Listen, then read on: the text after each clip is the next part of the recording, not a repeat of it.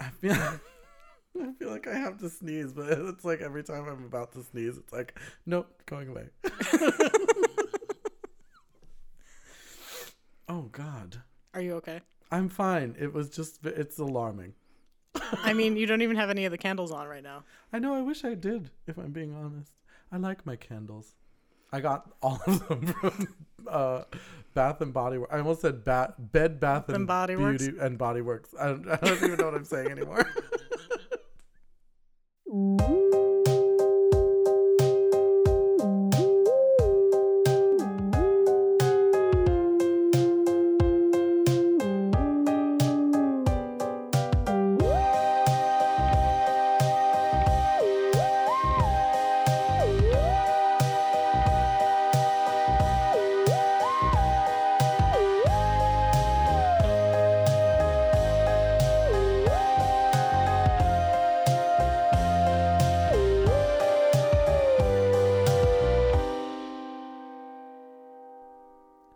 Well, hello, kids, and welcome to another mini microsode of my spooky gay fan. This is the first real mini-sode we've done in a while.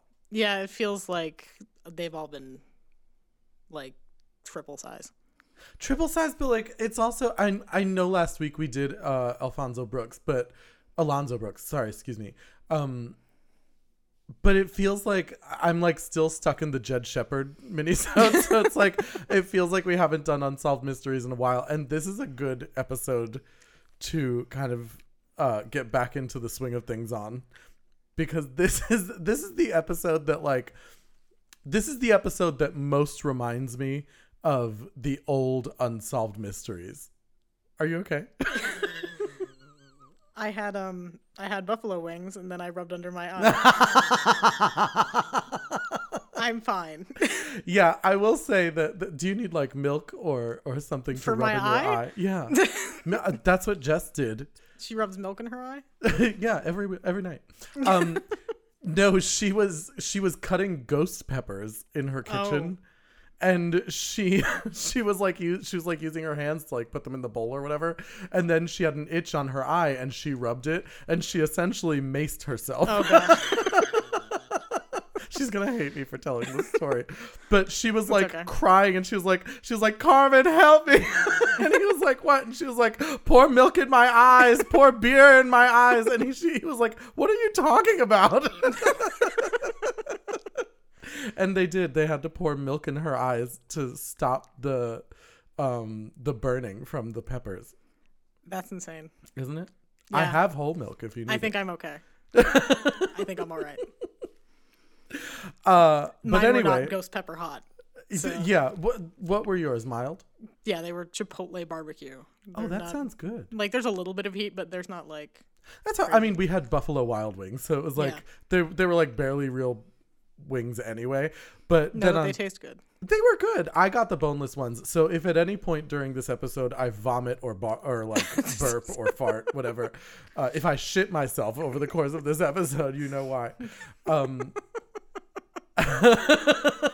I did. I'm there's a small part of me that is just huffing and puffing even when it is standing still. I'm ooh, the engines are on full blast tonight. But anyway, we're jumping back in on an episode where this episode in particular reminds me a lot of the original Unsolved Mysteries, because it is it goes back to the roots of the all the weird UFO kind of sci-fi channel bullshit they got into. Yeah, the weirdly X-Files episodes that they did. Yeah, the ones that are you're is this an unsolved mystery or is this crazy people? Is the mystery which medication everyone in this episode is on? I mean, this one is a bit more compelling than I would argue some of the older ones are. I will agree with that. But there are to varying degrees, because there are some people who I was watching this episode and I was this person seems very genuine. They seem very genuinely to believe what they saw, or they have a very convincing story or a convincing memory. But there were some people that I was watching and I was like, oh, you've definitely been on an episode of Ancient Aliens.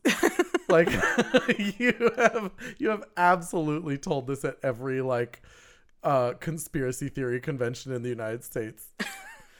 But yeah, we are of course this week talking about episode 5 of Netflix's Unsolved Mysteries. It's called Berkshire's UFO, right? It's the Berkshire UFO. The Berkshire UFO. It's something Berkshire along UFO, those something lines. like that. Who the fuck knows? We don't know what we're talking about. One day, yeah, it's called Berkshire's UFO. One day I will pay attention to things before I have to talk about them on this podcast. But it is an episode called Berkshire's UFO, and it is about a small, I don't know if it's a county or a town. It's a county. It's a county. It's called Great Barrington in the Berkshires, which is the Berkshires is kind of a wilderness that spans from New York up into Massachusetts, and this specifically takes place in a county in Massachusetts that's right near North Canaan, Connecticut. It is sort of the south central to west part of Massachusetts. And in this small kind of, it was described a lot during this episode as like kind of the Norman Rockwell picturesque part of America. Yeah, very small town. Exactly. USA. Small town, utopia that was kind of depicted in the 50s through the 70s in kind of this part of the world. And so on a almost fall night in 1969, it was September 1st. So it was actually fairly recently. Well, recently in terms of how far away We're September close to the 1st anniversary. Is. We are. This year was the 51st anniversary of the events of September 1st, 1969 in Great Barrington, where this all took place. And it was over the course of several miles. It was kind of like 5 square miles, give or take, in Great Barrington. And a number of people reportedly saw a UFO. Yes, and some people also claim to have been abducted, however briefly. Or not briefly, because some of them alleged that it was up to 3 hours that they have no recollection of, or that some people have some recollection of. It's all a bit there's varying degrees of recollection from this night, and some of the strongest recollections come from a gentleman, and I think we should probably talk about him from the get-go. Okay. Just because I think it's important. His name is Tom Warner. Do you remember Tom? Yes, from the I episode? do remember Tom. Tom is kind of like he's like the leader of this little pack of people who say that they experienced something on this night. And Tom has the most vivid memory of the night and has the most kind of fleshed out story to tell. And Tom is challenging. And I only say that, I'm sure. Do you think he's not credible, or I don't want to say he's not credible. I don't even want to say that I don't believe him. He's just like, if there was someone in this episode that kind of threw up a few red flags for me, it was Tom. Okay. And I can't really say why. It was more of a feeling watching the episode. Everyone else seems to be having a very genuine discussion because anytime you do a reality show like this, there is a producer off camera who is interviewing the person that is speaking. And a lot of the other witnesses are having a very genuine conversation. It feels very comfortable. Whereas Tom feels a bit more like he's telling a campfire story to me. Okay. And that's not to say that it's not true. And that's not to say that it's disingenuous. It's more that like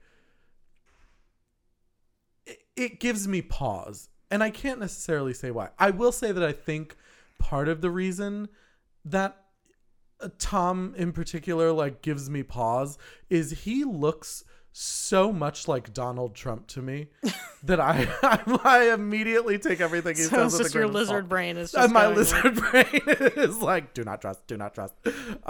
Yeah. I will say, like, Tom is one of the only ones that we have, like, direct corroboration for in the episode, though. Like, because Jane's story is very much intertwined with his. Yes. Theoretically, yes. I mean, all of their stories are kind of... a lot of their stories are kind of intertwined. And especially, what's her name? Melanie. Yeah. The one who says that she actually said that Tom saw her on the UFO when they were abducted. Mm-hmm. Which she says she has no recollection of. Yeah. But she said that he said he recognized her eyes, that she has very vivid blue eyes, and she does in actuality. But again, it's like Tom's the one who has like the most recollection, and he has all of these like really kind of strange, a little bit stereotypical stories of an alien encounter, and he's the only one who has any memory from on the UFO, and he kind of has this relationship with Melanie where she's kind of taking his word that he saw her there, but no one else can corroborate it. And what's funny to me is that there are so many other stories that are so similar, they almost prove each other in a way. Yeah. If you believe the story. But Tom's is the only one. I don't want to say that it's uncorroborated, because then you have people like what's her name? His the woman who was watching him that night. Jane, I believe. No, it wasn't Jane. It was another. It is Jane. It's Jane Shaw, not Jane Green. Yeah. Because Jane Green is another one of the witnesses.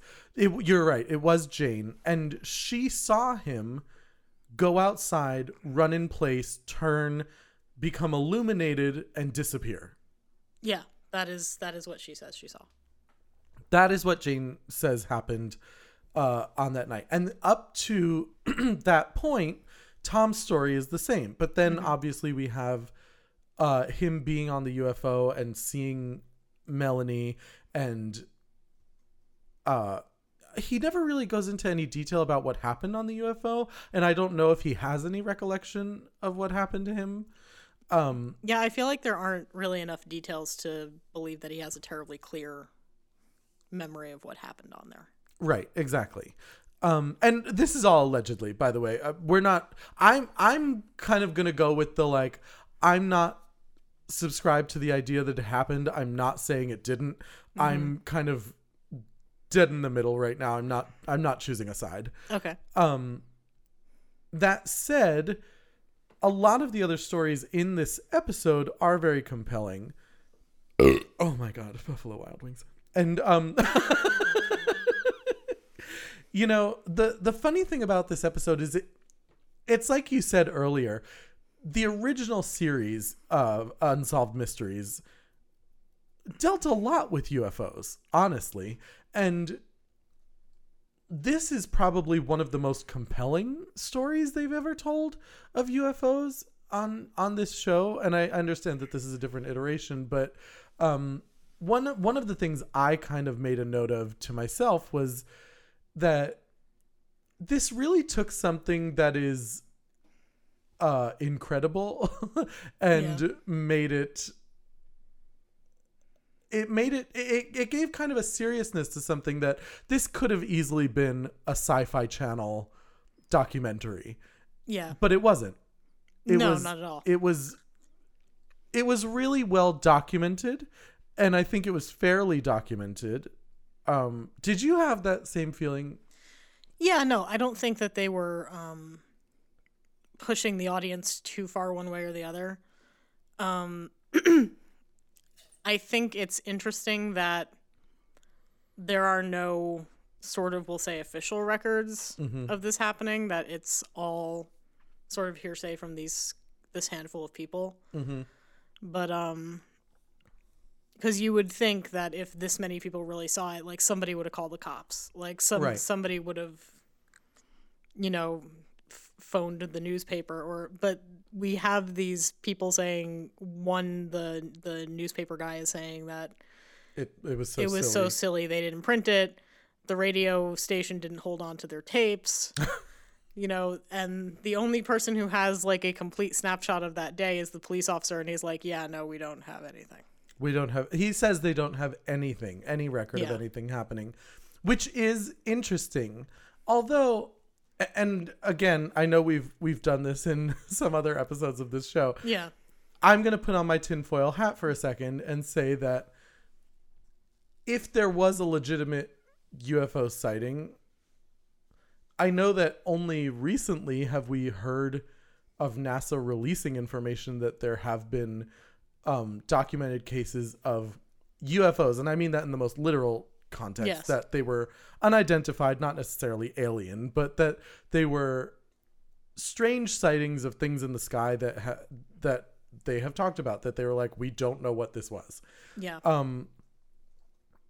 And there's a part of me that sits there and goes, well, if this was a legitimate sighting, if the cops contacted, the Massachusetts Bureau of Investigation or whatever, to say, hey, this strange thing is happening, could files have been redacted or confiscated that are no longer there? It's certainly possible, but I don't want to go down the rabbit hole of like, they're not telling us the truth. It goes all the way to the top. And it's like, I'm not prepared to do that. But I think it's within reason to think that something like that could happen. It is within reason, especially considering that there is something of a history of cover up with things like this in the past. Like we know that something happened in Roswell. We don't know what happened. But like it just seems strange to me that no one has records of that night. Exactly. And that's what kind of comes off as strange to me. And again, I'm not trying to discredit any of these people or their alleged experiences, but it does, again, it's like, I think that's going to be the emotion of the episode is just like, it gives me pause.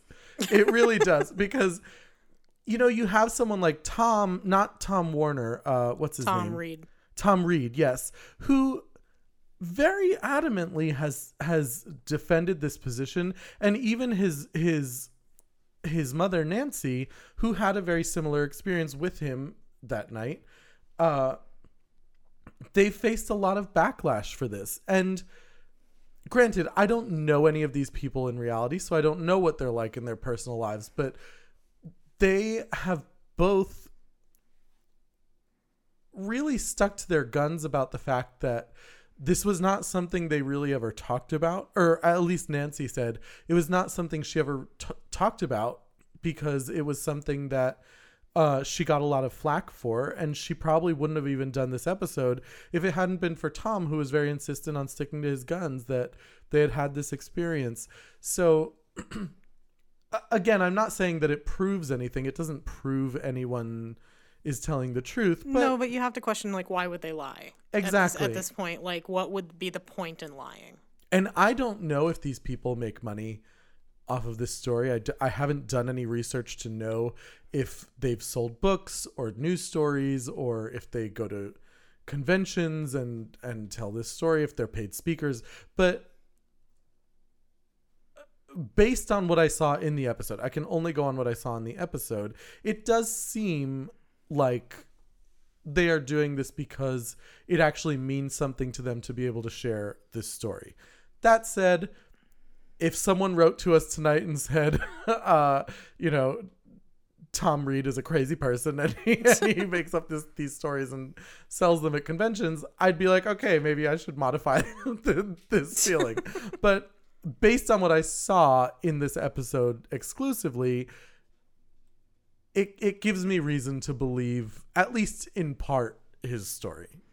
Yeah, no, I definitely believe that something happened And who knows what it was. If nothing else, the fact that they both say the same thing, which is, we woke up 3 hours later and 2 people in the car were switched. And the grandmother and the mother who were in the front seat before. The mother was driving and the grandmother was in the passenger seat. They had been switched, and the grandmother was in the driver's seat and the mother was in the passenger seat, and the grandmother did not drive. Yeah, no, like, that's more than a little strange. Mm-hmm. This wasn't like he was a little kid who fell asleep in the back seat and had like a crazy dream and woke up and his grandma was driving and his mom was in the passenger seat and he was confused. His mom is saying the same thing. She's saying, I blacked out. Yeah. And 3 hours later woke up in front of the drugstore and my mom was in the driver's seat and she doesn't drive. Yeah. So I think you're right. It is strange. It's very strange. And that's the part of the story that kind of gets me, because you have kind of similar stories from, Jane Green, who was the woman who was out with her friend and encountered the lights from the UFO on the highway. And even Melanie kind of tells a similar story about, going to get ice cream, yeah. Right? Melanie goes to get ice cream with her sister and her parents. And again, it's a kind of similar experience, although Melanie tells a story of levitating, which, again, it's like, well, okay, I can neither prove or disprove this thing, but I would be interested to hear more detailed accounts of the stories in this episode. Yeah, no, I would be too, especially because Melanie also states that she was set back down at the lake by herself and had to walk home. Yeah. So, like, my whole thought is, why aren't we talking to, I mean, unless your parents have passed on, why aren't we talking to your parents? Because, like, my kid vanished from the back seat. Yeah. That's a big one. Is a hell of a story. Melanie, how do you like your ice? Melanie? Well, better go home. And again, it's like, why didn't they talk to the sister? And I don't know. Again, it's like you said, I don't know if the sister is still with us, but she might just not have wanted to do the show. I mean, she might not have. That's fair. But she does say that her sister kind of agrees with or can validate her story. It's all very interesting. UFO stories are always such a fun one to talk about, because it's so like paranormal that there's almost no reasonable way to talk about it. It's like, how willing are you to believe this thing, Yeah, that's basically what it comes down to, is whether or not you are of a mind to believe it. Mm-hmm. Do you believe, I shouldn't say do you believe, what are your feelings on aliens? I mean, I think aliens definitely exist. I think statistically speaking, it's almost impossible that they don't. That we're the only life in this universe. Yeah. Whether or not they've mastered intergalactic travel and come in to check on us every so often, I'm not always sure where I come down on that. That's how I feel, because you have to remember this was in the 60s, which means that they would have been light years ahead of us technologically. I'm not saying that that's impossible, but it does kind of make you say, it opens the doors to a lot of questions, is I guess the best way to put it. Yeah, that's kind of my whole thing, is like, there's no reason to believe that, just as a general rule, there's got to be at least one civilization out there that has mastered space travel. Mm-hmm. But again, why would they come here? Why would they be like, it doesn't make any sense to me. I mean, we are a very developed species. Well, we don't know that. We don't know what we're being compared to. Well, that's true. there could be planets with people made entirely of boobs. Just walking boobs. Somewhere out in the universe, there's Booblandia. Oh God. Could you imagine? That's your favorite planet. Is it? You don't like boobs? I do like boobs, but like an entire person made out of boobs, I think it might be a bit much. I never thought I'd hear you say those words. I'm sorry to disappoint you. I think I would enjoy Booblandia. If nothing else, it would be a very entertaining planet. Could you imagine watching them run? Oh God. Everywhere is Baywatch. Also, the gravity on the planet is a little awkward, so everything looks like it's in slow-mo. Exactly. You have to be very careful at the supermarket that you don't step on anyone's nipples. You have to be very careful. And also, are they boobs with legs, or are they just like boobs that bounce around like those little gym balls? I want them to bounce around. Like, I know you do. Like, because then they're not a person made of boobs. Then they're legs that have boobs. And legs that have boobs. And anyone can have legs with boobs. I could have legs with boobs. Many people do have have legs and boobs, yes. Well, not legs and boobs. You need to be legs with boobs. Like, you need one on each kneecap. I mean, that is something through prosthetics that could be achieved. I'm sure. Silicone can do anything. What were we talking about? If you're of a mind to believe. Oh, yes. I definitely believe in life outside of this planet. But again, it's like I have no context for it. I have no idea what to believe they are capable of or why they would even be coming here. It's like you said, I don't have a motive yet. So I have no way of understanding who they would be, where they're coming from, or what they're doing here. Yeah, no, I don't really know that I believe the whole, like, you know, alien naturalist coming in to check on the local wildlife kind of thing. I mean, I sincerely doubt that. But then I think, like, well, if they were anything like humans, is it that far-fetched to believe that they would be testing on a species they felt superior to? I mean, no. But at the same time, to what end? Like, maybe cancer was brought here by the aliens to test it and to fix it. We're just one giant lab experiment. We're the hamsters. We are in someone's terrarium. I'm telling you. It's like Men in Black, how the galaxy is on that cat's belt or whatever the fuck it is. Orion's belt. It's on Orion's belt. Yes. The other thing, while we're talking about things that are slightly ridiculous, the other thing I wanted to discuss from this episode is there is a big deal made about the fact that Tom Warner has kind of explored this traumatic experience through art. Mm-hmm. And he says that he has painted a painting of himself experiencing the UFO, and that he has never... Are you about to make fun of this poor guy's painting? That he has never shown it to another person. And I was like, he's had a long time to put this painting together. You're seriously going to make fun of this poor guy's painting, aren't you? Did you see it? That was like 8th grade art class. And not for nothing, but it was very stereotypical alien imagery. I mean, to be fair, like, I don't know if you put me in front of an easel if I would be able to do much better than that. You could get a friend. Get like a police artist to come over and be like, what did you see?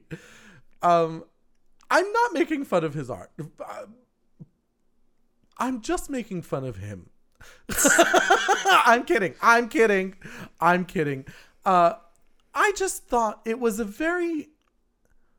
not impressive. And I'll tell you why. Not that his painting skills are not impressive, but he kind of made a big deal about this being like his vision of that night and what he saw specifically. And a lot of the people in this episode talked about the grandness, like in size of this UFO. And it seemed rather small. And I understand that if he's not a professional artist, the idea of like, you might just have a problem with scale. Right. Like scale could be an issue, but it's like psychologically, this is a thing that they do with children in psychotherapy, where they'll have them draw things, and scale actually plays a huge part of it. Like if you draw two people from your life, if you draw your mom and your dad, and your mom is 5'1" and your dad is 6'1", and you draw your mom taller than your dad, it actually is indicative of how you view your parents in terms of power and in terms of their relationship and your perception of them as people. Okay. What? Okay. But I'm saying like this is a legitimate thing. And so the idea that he painted the ship so small almost was indicative of like, it felt to me like it was indicative that he either did not see anything or did not have the same experience as everyone else. Do you know what I mean? I mean, he does talk about the bright light a lot. I'm not sure that he ever necessarily saw the ship. That he might have just seen the light. But again, if that were the case, wouldn't he have drawn the light coming out of the dark? It seems like someone trying to paint a picture of what they think an image would be rather than painting an image that they have in their head. Okay, that's fair. You know what I mean? Yeah, no, that was how it read to me. And that's why I almost don't have a hard time kind of poking at it, because it doesn't come off to me as terribly legitimate. It's not what you're expecting. It's not even not what I'm expecting. It just looks like it looks very stereotypical. It looks to me like someone who was told this story by a bunch of people and they were already kind of like a social outcast. So they came up with the most outlandish story from the night so that they had the biggest story, the most impressive story, the most memorable story, and kind of conned onto this experience that other people had. That honestly is how I feel about Tom. I think that is the impression I come away from this with, is that Tom saw an opportunity to be very important and he took it. That's how I'm not saying that I have no proof of this other than my analysis of his painting and the kind of intuitive response I have to him being interviewed. That's fair. I'm still stuck on the fact that you do have another person corroborating at least part of his story. So, I mean, I'm not sure what to do with that unless they're in on it together. I really don't know. Which is, I suppose, possible. Yeah, I really become torn on this, because it's like, yes, he has someone corroborating it, but I, again, don't know anything about this woman. I have no idea if she's credible any more than he is. So I'll give him the benefit of the doubt for that, but he is the person I'm most wary of in this episode. Because his story is the most fantastical. Exactly. And I'm not opposed to someone's story being fantastical. It's just there's something about him that doesn't read as truthful to me. And I'm not saying that there aren't elements of his story that might be in some way true, but he comes off to me as someone who is exaggerating kind of for grandiosity this experience, if he had the experience at all. Is that unfair? I don't think it's unfair. I think everybody has their own sort of interpretation of what they're seeing. I didn't have that reaction to him. Really, at all? Not really. At least not any more so than I did with anybody else. With anyone Like, else, yeah. I wouldn't call myself a skeptic when it comes to UFOs because I believe that they're real. Right. But, like, I tend to be a little skeptical of abduction stories specifically. Mm-hmm. And there was a lot of that happening. And not for nothing, all of them were very young. Yeah. So, like, we're talking somewhere between, like, 10 and 13. Yeah. So I think that's a very legitimate point. So it's one of those things where I don't doubt that something happened or that they saw something, but the abduction part of it always gives me pause. Yeah. That's going to be the title of this episode. I just imagine you like going to a little like street cart and being handed a bucket full of paws. What kind of pause? Bear pause. Yeah, I think that's fair, and I'll definitely give you that. It kind of makes me want to talk more to Jane. What is it, Jane Green? Jane Shaw. No, the other one. Oh, okay. Jane Green, the older woman, because Yeah. she was either in her late teens or early 20s when this happened. She was with a girlfriend. Well, she had 2 kids, so I think she was in her 20s. Probably because 20s or even maybe 30s. I mean, I would think it would be 20s because if she had been in her 30s, she would be in her 80s now when they filmed this. at the very least. Yeah. So yeah, she was probably somewhere between 20 and 33, let's say, when this happened. Although if she had 2 young kids, it was the 60s. I would be inclined to think she was younger. That said, she had one of the more credible stories to me because it was the most detailed, and she wasn't like making up detail. At least from what I could tell, she was not making up details to give the story more credence. Yeah, no, she was very straightforward. It was very straightforward, and it was like, this is what I saw, and this is what happened, and it's very just the facts, ma'am.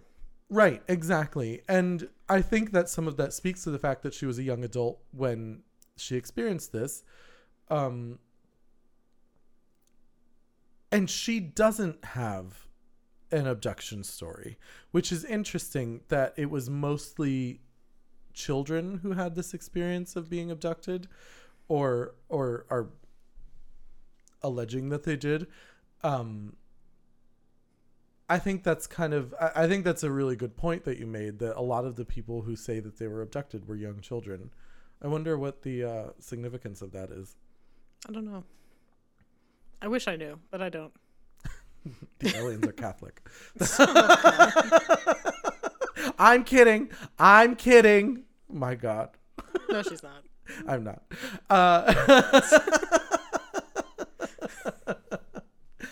Oh, goodness. And there's the hamster. The hamster's like, stop, please. Stop. It's like, it was proven in court. Calm down. The hamster turns into Robin Williams when he drops his mask in Mrs. Doubtfire. He's like, no, stop, stop. Oh, shit.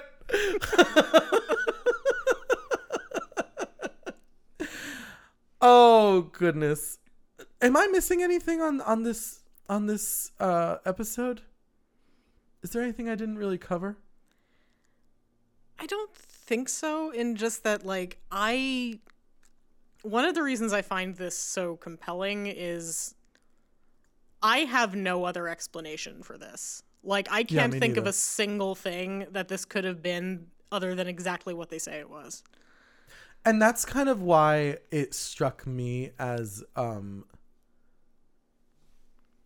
that's why it struck me as so credible as well, because it's like normally when someone says, oh, I saw these bright lights and blah, blah, blah, it's like, well, that could have been anything. It could have been anything. It could have been anything. Like, you look out my window right now and there's 2 weird lights there. And I remember the first night I saw them, I was like, what the fuck is that? And it turns out it's just these weird lights that one of the buildings in town installed that just look very strange. But that wasn't the case here. This was something where people saw a moving object that was, you know, I think it was Tom Reed who described it as being 100 yards wide. Yeah, no, that's what he said. Which is a football field, right? Yes. Sorry. Did I put you on the spot? We're like, oh shit. It's like, yes, no. I'm like, you're the lesbian, tell us. Not good at distance. You would think with the little lines with the numbers on it, it would be I know. easier, Usually that's the indicator. but it only goes up to 50. You know, how will we ever know? I will say you are the only person who has ever made me enjoy watching a football game. For real? Yeah. One year we watched the Super Bowl and I got really into it. I don't remember what I'm so proud of you. I don't remember which teams were playing. It was back when you still lived in your apartment. Okay, then it wasn't the Giants. No, it wasn't. I don't remember. It was 2 teams. It might have been the Eagles, but I don't think so. It doesn't really matter. At the end of the day, it almost doesn't matter who's one playing of them in the was Super Bowl. New England. I remember one of Yeah, because one of them's always fucking New England. I think it was the Patriots. Yes, the New England Patriots. Sorry, they give Red Sox fans joy in the offseason, so I hate the Patriots. Also, I'm a Giants fan, so when the Giants beat the Patriots and ruined their perfect season, I, like, almost orgasmed. It was the best thing ever. Like, not only did my team win, but they beat those fucking assholes. It's like the end of every Disney sports movie. It's the best thing that ever happened to me. They did it. They did it. So apologies to anyone listening who's from Massachusetts, but your football team blows. And so does your baseball team. Especially because you are especially a Yankee fan. Oh, yes. Is it Yankee fan or Yankees fan? Yankee fan is fine. Okay. I wasn't sure. I didn't know if you said the whole title of the team or if it was like... It's the Yankees, but if you are referring to an individual player, they are a Yankee. They're not a Yankees. Well, yeah. So it's like you can singularize it, and it's fine. Yeah, it's very confusing. Huh. I'm sorry. But you are the only person who ever made me enjoy watching a football game. But to be fair, I think a lot of it had to do with the buffalo chicken dip. That's fair. What the hell was I saying? This was a very compelling story. It was 100 yards wide. Yes, 100 I was like, how did we get to football? Of all the things literally everyone listening to this just went, what the fuck just happened? How did we get to football? It's like, I'm sorry, I thought this was my spooky gay family. Not my spooky, let's talk about football family. Yes, so it was described as being a very massive object. You know what I mean? Yeah, this was not a small craft. Yeah, so it's hard to dismiss it as being some itty-bitty thing, especially in the 60s when especially in this area, there was not, I mean, what was there? Like a max of 3 or 4 stories on any given building. Yeah, no, we're not talking like a massive amount of light pollution hitting this area. Exactly. So that is what makes the story more compelling to me. And I agree. I think what you said is absolutely correct, that it really makes you think for a second longer about it because it happened in such a specific time, in such a specific way, and was corroborated by so many people. It does give you pause.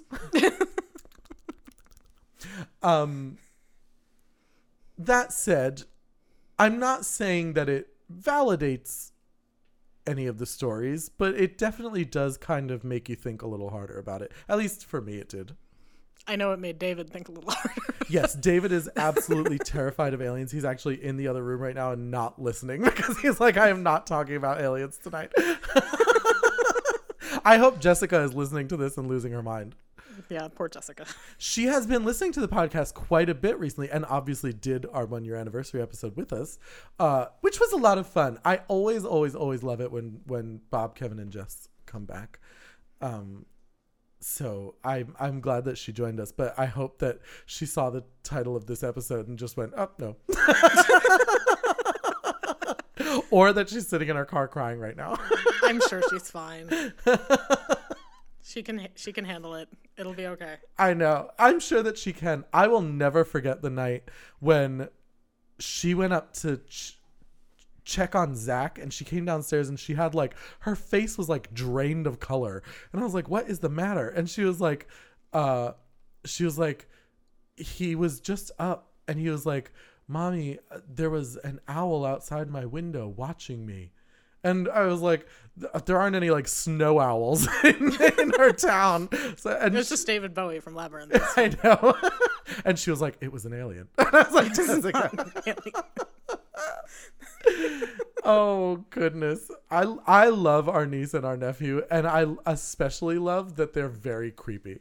Yeah, they do a lot of creepy things. They like sleepwalk and sleep talk. They have conversations with things. They see aliens. I'm like, this is perfect. This is exactly what I always wanted. Oh, goodness. All right. Well, I'm going to call that time on this episode. Sounds good. I really loved this episode. If you guys haven't watched it yet, please go watch it. It's a really great episode. And it does make for a nice little break, especially after Alonzo Brooks, who it's like one of the more devastating stories in this series, to kind of have this slightly more lighthearted episode after. It's not lighthearted for Tom Reed. He didn't no, but it's less what's the word I'm looking for? Emotionally taxing. Yeah, I'm going to go with that. It's less emotionally taxing to talk about this UFO story. That said, you should definitely watch it. And by the way, happy week 9 of the 13 weeks of Halloween. I can't believe we're already that far. It is killing me a little bit inside. Happy last episode in September. I know, we're going into October. By the next time you hear our voices, it will be October. Yes, it will. And I'm both excited and sad. A little bit, because I'm kind of scared that October is going to go as fast as September did. September? I don't even remember. Like, I blinked and September was over. I know. That's the worst it's part. The exact opposite of March. The exact opposite of everything since March. And I think, honestly, that's part of it. It's like, we've been deprived of so much for so long that to finally have a time period where there was so much like fun and joy and cool stuff, it's like it went by so fast because we were just so consumed with it. Maybe. It's a little sad. Also, by the way, guys, I hope you enjoyed our watch along on Friday night of Scream. It was certainly a lot of fun to do, and we had the best time with you guys. We are going to be doing more watch alongs in the future. And obviously, by the time you hear our voices again, our Patreon will have launched. We are launching the Patreon this Thursday, and we'll be doing a watch along there every month. We'll be doing sleepovers every month on Patreon, and we have all kinds of cool stuff that we're going to be sending your way, including videos and newsletters and merchandise and all kinds of cool things. So make sure you check out the Patreon at patreon.com/myspooky-gay-family. It will be launched and available to view this Thursday, October 1st. And that's basically it. So we will see you Thursday for another Maxi Biggie-sode. I don't know what to call it. And to talk and to enjoy all of the fruits of our labor over the past month with this Patreon. So until Thursday, stay spoopy and remember. Off to my left, there was a rock and there was a path, and we were right on the path here, and the rock was just off to my left. And as I turned slowly, I turned and a UFO dropped right out of the sky right in front of me. And a beam came on me. And as the light was on me, my hands jerked back like this, and it's like air got sucked out of me. My Spooky Gay Family features music by Nate Walker, artwork by David Alon, and this episode contains clips from Unsolved Mysteries distributed by Netflix 2020. Please subscribe on iTunes, leave us a nice message, and follow us on Facebook, Instagram, Twitter, YouTube, and Patreon. My Spooky Gay Family is a product of Barbara Duel Productions.